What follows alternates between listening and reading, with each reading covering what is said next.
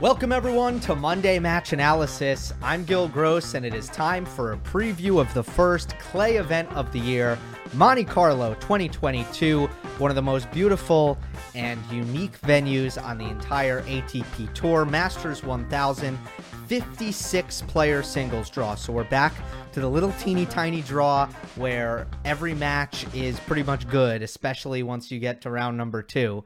And it's always a good time, and an action-packed month begins now. This also means French Open Power Rankings, and it is time to reveal the first French Open Power Rankings of the year. Now, usually I go into depth and a little bit more analysis, but, it's just the first of the year, so I'm going to quickly kind of reveal it, go through every player very quickly. I don't want to jump into it because at the end of the day, your spot in the French Open Power Rankings is earned with form throughout the clay season and impressive results. And right now we're just going off past results, which, is not really the purpose of the French Open Power Rankings. However, to give ourselves a framework moving forward, French Open Power Rankings reveal coming up. As a refresher, this is what it was going into Roland Garros 2021. You had Nadal first, Djokovic second, Tsitsipas third, Zverev fourth. Now, that was the semifinals at RG. So, French Open Power Rankings, a little bit prophetic in that sense. However, none of those were particularly bold picks. By the way, the French Open Power Rankings, it's not meant for bold picks. Again, spots are earned. Okay, no one is getting these spots in the power rankings handed out to them. They have to earn it. Number 5 was Dominic Thiem. I put him too high. Too much faith in him. Casper Ruud at number 6. He disappointed with that round 3 loss to Alejandro Davidovich Fokina. Berrettini came in at 7, Rublev at 8, Karatsev at 9, Sinner at 10, and then just missing that top 10 was Diego Schwartzman, Daniil Medvedev, who ended up making the quarters, Pablo Carreño Busta, and Roger Federer, who didn't actually lose, but pulled out before his match against Berrettini. Wild times, reminiscing. Okay, it is April 8th, 2022. These are the updated French Open Power Rankings, the first of the clay season. I'm not going to do the one-by-one reveal that I usually do because just to start this out, it's not that deep. Here it is. Injured players are not eligible. Nadal, Berrettini, Thiem, and Medvedev are not eligible for this edition of the Power Rankings. When they come back and they're ready to play, they will go into the rankings. So Novak Djokovic, the defending Roland Garros champion, comes in at number 1. Stefanos Tsitsipas at number 2, who has consistently been a elite tier 1 player on clay, has struggled over the course of the last 10 months since the clay season ended. It's time for him to show us once again that he belongs in this spot and that he still has it and he's still a contender for the biggest titles on this surface. Carlos Alcaraz at number 3, the best player in the Sunshine Double, and you would think that moving to the clay courts would either enhance Alcaraz's game or at the very least he can maintain what we saw over the course of March. So Alcaraz comes in at number 3. Casper Ruud at number 4. He's made the semis of Rome. He's made the semis of Monte Carlo. He's made the semis of Madrid as well. The missing piece for Ruud is to pick up some of those big signature wins and to have that run at Roland Garros, which he hasn't been able to do. Jannik Sinner comes in at number 5, had a bunch of tough draws, lost to Nadal a bunch last year. But I think he's been pretty good in 2022. He's struggled with injury and illness and misfortune, but he's got a great win-loss record and he's looking pretty strong to me. I like how he's carrying himself on the court mentally.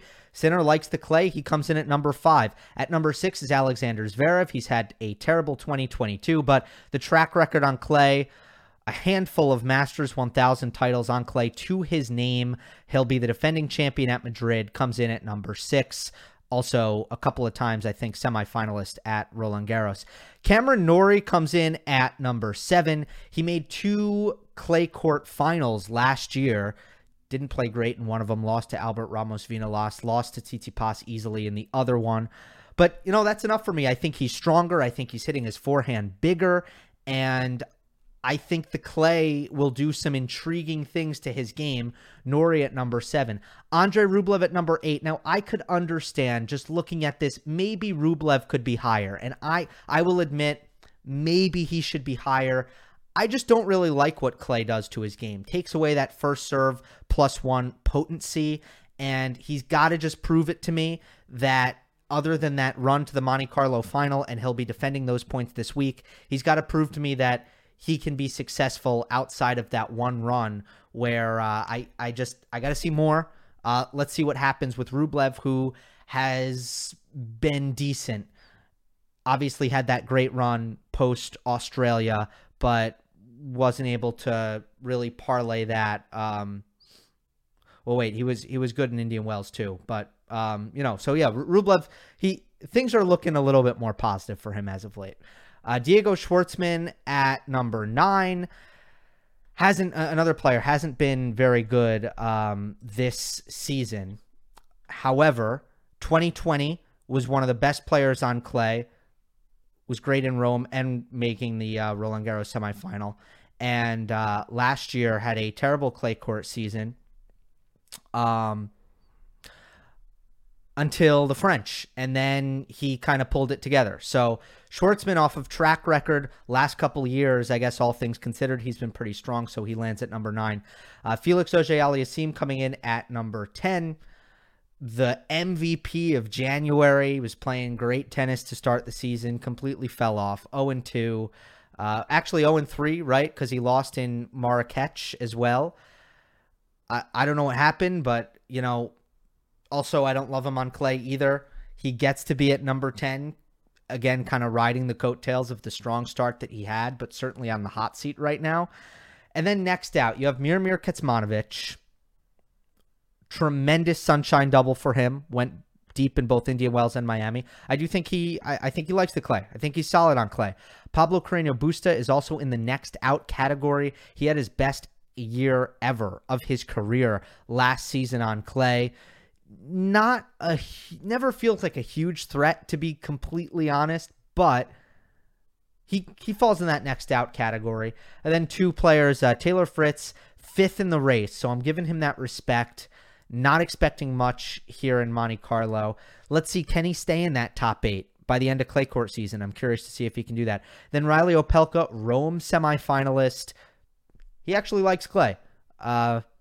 Obviously, when players come back from injury, that's going to put a lot of pressure on these next out guys. Let's see what happens. But the high bounce, nasty kick serve, can stay in a rally. Opelka, pretty good on clay, even though maybe you wouldn't profile him as such. He is in the Houston final this week, so we do have some results in favor of Opelka here.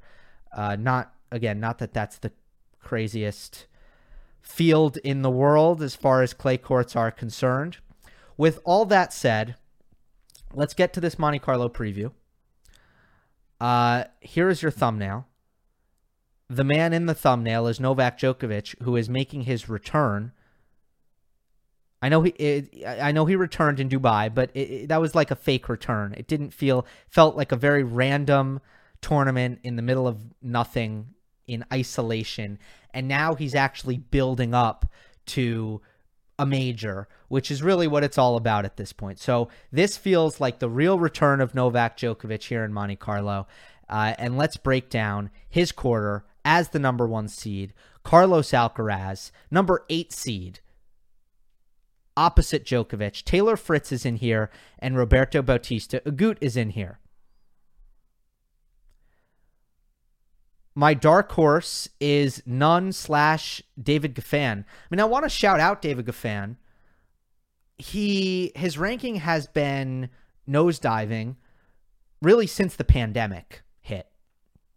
And he's only 31 years old. He's not really old enough, especially in modern tennis, to just fall off the map completely. So I keep waiting for things to click with him. He's in the Marrakech final, which does not bode well for Monte Carlo, if we're being honest. Goffin has had some fitness issues.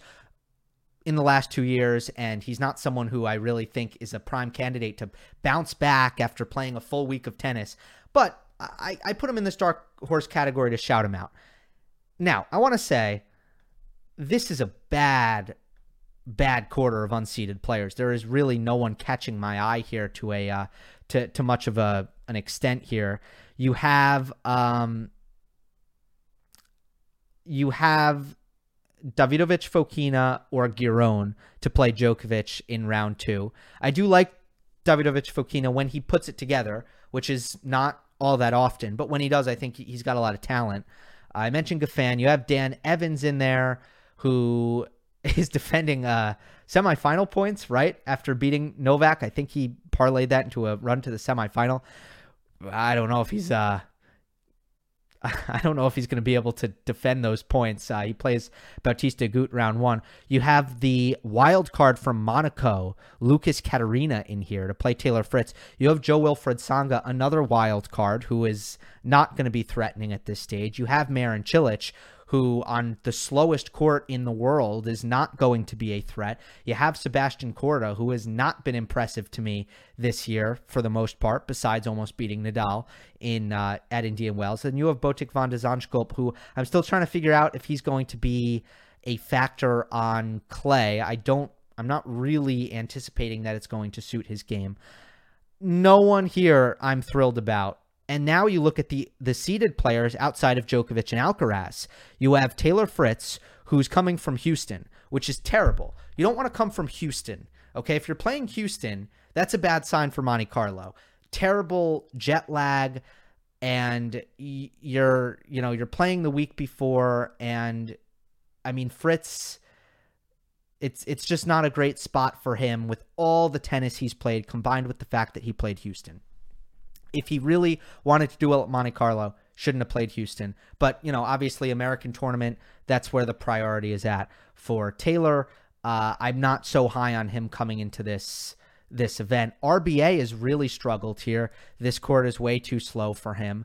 I don't think that he is going to challenge Djokovic as much as he has challenged Djokovic. Even at the French, they've played some tough matches, but they've played some tough matches at, Wimbledon. RBA's beaten him at Doha. These are much different courts, and I do think that Novak is going to have a much easier time on this court. I would think, but you never know, because Novak has struggled here as well for a couple of reasons. All this to say, I would be surprised if we do not get Djokovic versus Alcaraz in the quarterfinal. I think we're going to get it. I just do not see a lot of names in here that look like names that are going to stop this from happening. So I have this in the quarterfinal, and I have Alcaraz getting through Novak Djokovic. Let me talk about Novak for a second and Monte Carlo. If you remember, I did not pick him to make the semifinals last year either. I don't like this tournament for him. I probably never will for the rest of his career. Most of that is because I feel like the way Djokovic will, from a fitness standpoint, look to peak in about 5 weeks from now. For young Novak, it didn't matter. And he's won this twice, I think 2013 and 2015. That is back when Novak could be in peak physical condition throughout the entire calendar. With age, Djokovic has obviously not maintained that, should not and cannot maintain that. And we are far out from the French here. And I never felt like Djokovic really brought his peak physical condition to Monte Carlo. Not to mention, it is windy. Novak does not play that great in wind, and it is unbelievably slow. It is much slower than the French, in my opinion. It is much slower than Madrid and Rome. It's next level slow, and I do think that challenges Djokovic a little bit more. So Carlos, with all the confidence that he has, the last thing I'll say about this is the advantage that Djokovic would have against Alcaraz is mainly this, a serve return edge. Spot serving definitely would get more out of his serve.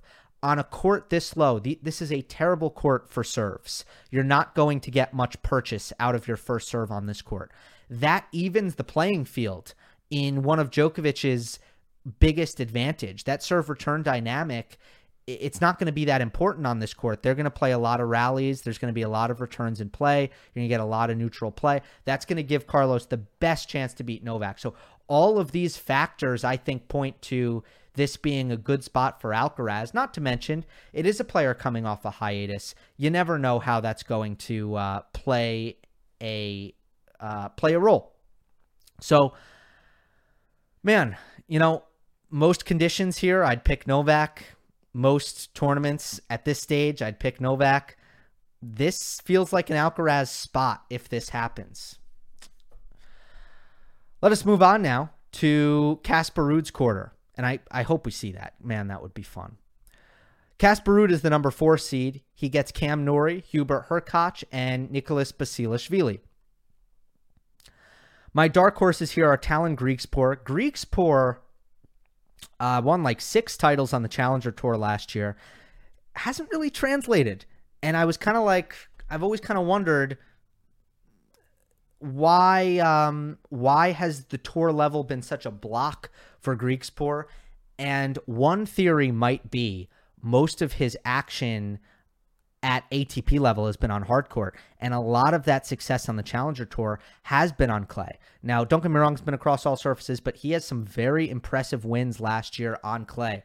He's a dark horse for me. I'm wondering, with his ranking where it's at heading into clay court season, I feel like maybe Griekspoor, this could be the time he makes some noise. Not sure. Grigor Dimitrov has had success at this event as well. Always a dangerous unseeded player at his favorite venues, as we saw at Indian Wells. Hubert Hurkacz is upset alert. Again, if you are a player who is going to rely a lot on your serve, this is not the tournament for you. Hurkacz is not going to get as much out of the serve as he would like, and he's really struggled on clay because he struggles to generate pace and weight of shot from the baseline and sustain aggression unless he comes to net. We all know that on a surface like this, if you don't bring baseline power, it's going to be even difficult to get up there in an effective manner. So Hurkacz, Monfils, round 1, early popcorn. I do think if Hurkacz is able to get through Gael Monfils, I think he will be also threatened by Pedro Martinez. My hunch is that Martinez beats Hugo Humbert in round 1. So if Hurkacz is not upset by Monfils, I feel like Martinez could do the job as well in round 2. Ruud gets Karatsev round 2. Aslan just, Karatsev just hasn't given me enough consistent results, but that he also could have been a candidate to be a dark horse. We know what he can do if he's not missing, if he's not racking up unforced errors. His game is incredibly potent, offensively overwhelming. It's just more often than not, as of late, the only thing overwhelming has been the unforced error count. So this is another quarter where I do think the seeds have a good chance at making the quarterfinal, and I have Casper Ruud defeating Cameron Norrie. Look, I'm expecting a big clay season from Ruud. I'm high on him. I think he's just looking more and more confident mentally. The serve is on point nowadays, especially the second serve, the kick serve.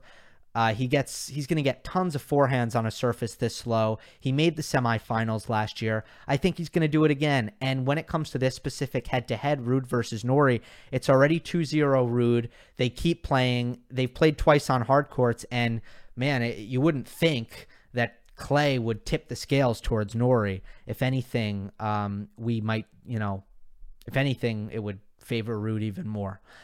Moving on to Stefanos Tsitsipas's quarter, Tsitsipas, FAA, Schwartzman, and Sonego. Didn't mean to change it there. My dark horse here is Lorenzo Musetti. I don't feel great about that. Musetti has not been, he's been average. He's played about 500 ball in 2022, which is much better than he can say post French Open last year, where he was struggling to even win a match. He's kind of been, at least he's stabilized. And now the question is, has Musetti been kind of I'll call him middling, a middling ATP level player in 2022. Has he been that guy because that's who he is right now, or has he been that guy because he's been playing on hard court? And from the very first time Musetti came up, I think it was very clear he was going to have some trouble adjusting to other surfaces. Back on super, super slow clay, and he's shown enough results that I think it warrants a spot in the dark horse position. Although, FAA is his seed. FAA is my dark horse, my upset alert. So that also gives me even more inclination to put Musetti in the dark horse. I would be less inclined to do so if he had, let's say, Stefano Tsitsipas. But FAA, someone who is just reeling right now. And again, someone who relies on their first serve and finishing points quickly. Not going to happen on this surface. It's windy. It's tough to serve. You have to grit it out. You have to be consistent and play some long rallies in Monte Carlo. FAA is not someone who is probably ready to do that, and you'd think the bleeding is going to stop at some point, but upset alert right now for FAA, who comes off of, I think, either 3 straight losses or 3 losses in the last 4. I'm not sure if he won a match in Marrakesh or not off the top of my head. Early popcorn, Schwartzman versus Khachanov, round 1. Seems like it could be good. Seems like it could be fun. I favor Diego Schwartzman, which brings me to my quarterfinal prediction, where I do have Tsitsipas defeating Diego Schwartzman. Schwartzman took out Tsitsipas earlier this year in ATP Cup. That was Tsitsipas' first match of 2022. I would not expect the same result, as Tsitsipas is just kind of an overpowering version of... I shouldn't say that. That's not true. But yeah, Tsitsipas, a lot more muscle than Diego. And I think the forehand controls play. The forehand and the transition game controls play in that scenario. Although, Diego makes things tough. He's going to get a lot of balls back. Tsitsipas' shot tolerance doesn't really concern me, though, at this stage either. I think he's looking in shape, and I think he's ready to flip the script. I really do. If I'm predicting here, he flips the script on what has been a very difficult last 10 months. I said on my mailbag, he is 3-7 against top 20 players since that final in Paris. We move on now to Alexander Zverev's quarter. This, to me, is the best quarter in the draw. I think all 4 seeds are threatening. I don't think that any of the other quarters can really say that, but Zverev, Rublev, Sinner, PCB, would any of them be shocking semifinalists at a clay court Masters? No. So this is a very deep quarter, and the unseeded players are not too shabby. I take that back. I'm not remembering correctly. The unseeded players, no one really caught my eye, actually. You have Christian Garin, who, again, is coming from a deep run in Houston. I don't love that. Borna Coric, clay, not the surface for Coric. Wawrinka gets a wild card. Bublik is in there. Del Bonis has some clay court results. De Minaur can't stand this stuff. Now, there are 1, 2, 3, 4 qualifiers who are going into this quarter, and there's a reason why I put qualifier question mark as a dark horse.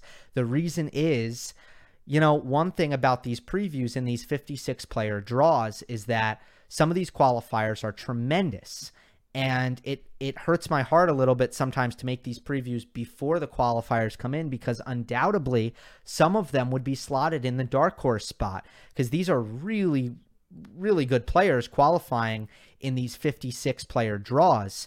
The one that I think I want to highlight is Jaume Munar. I think if Munar wins tomorrow and he's in the main draw, he is almost undoubtedly someone who I would put as my dark horse. He is playing some of the best defense in the world right now. Now, is he limited?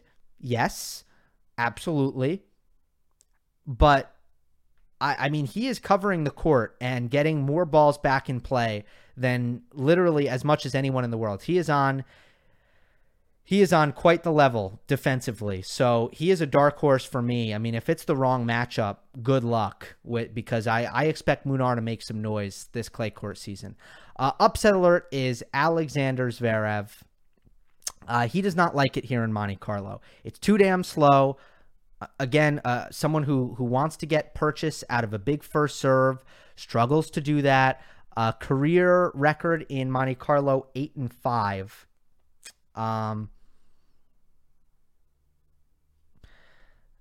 So obviously that combined with the form that he has been at the start of the season, that is enough for me to slot him in the upset alert.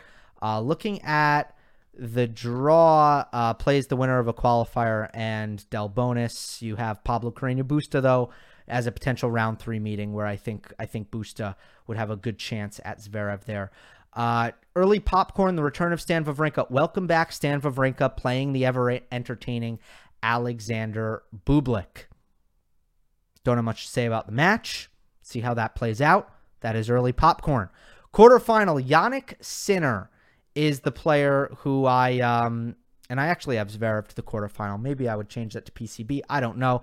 Point is, I like Sinner here. I do like Sinner over Rublev. In the top half of this section, there's no doubt about that. Again, I'm feeling pretty good about Sinner here. He is an Italian. Italians get a lot of support here. Sinner has been enjoying crowd support. He has been using it to his advantage. He's been using that to play with energy and fire and passion. And hopefully he's got some rest because he's just between illness and blisters.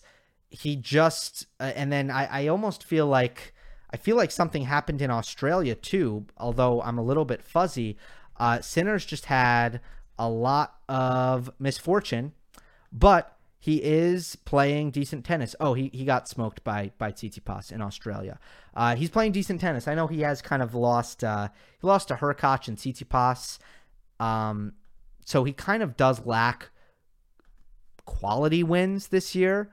I mean, you could call Nick Kyrgios a quasi-quality win in Miami.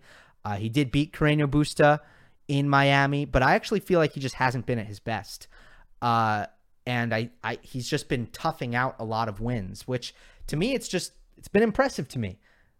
That's important to be able to win not at your best, but hopefully we do get Sinner at his best, and I do think he makes the semis. So my final weekend here, Alcaraz defeats Casper Ruud in 3 sets. Tsitsipas defeats Yannick Sinner in 3 sets, and Alcaraz defeats Tsitsipas in 3 sets. I thought about that.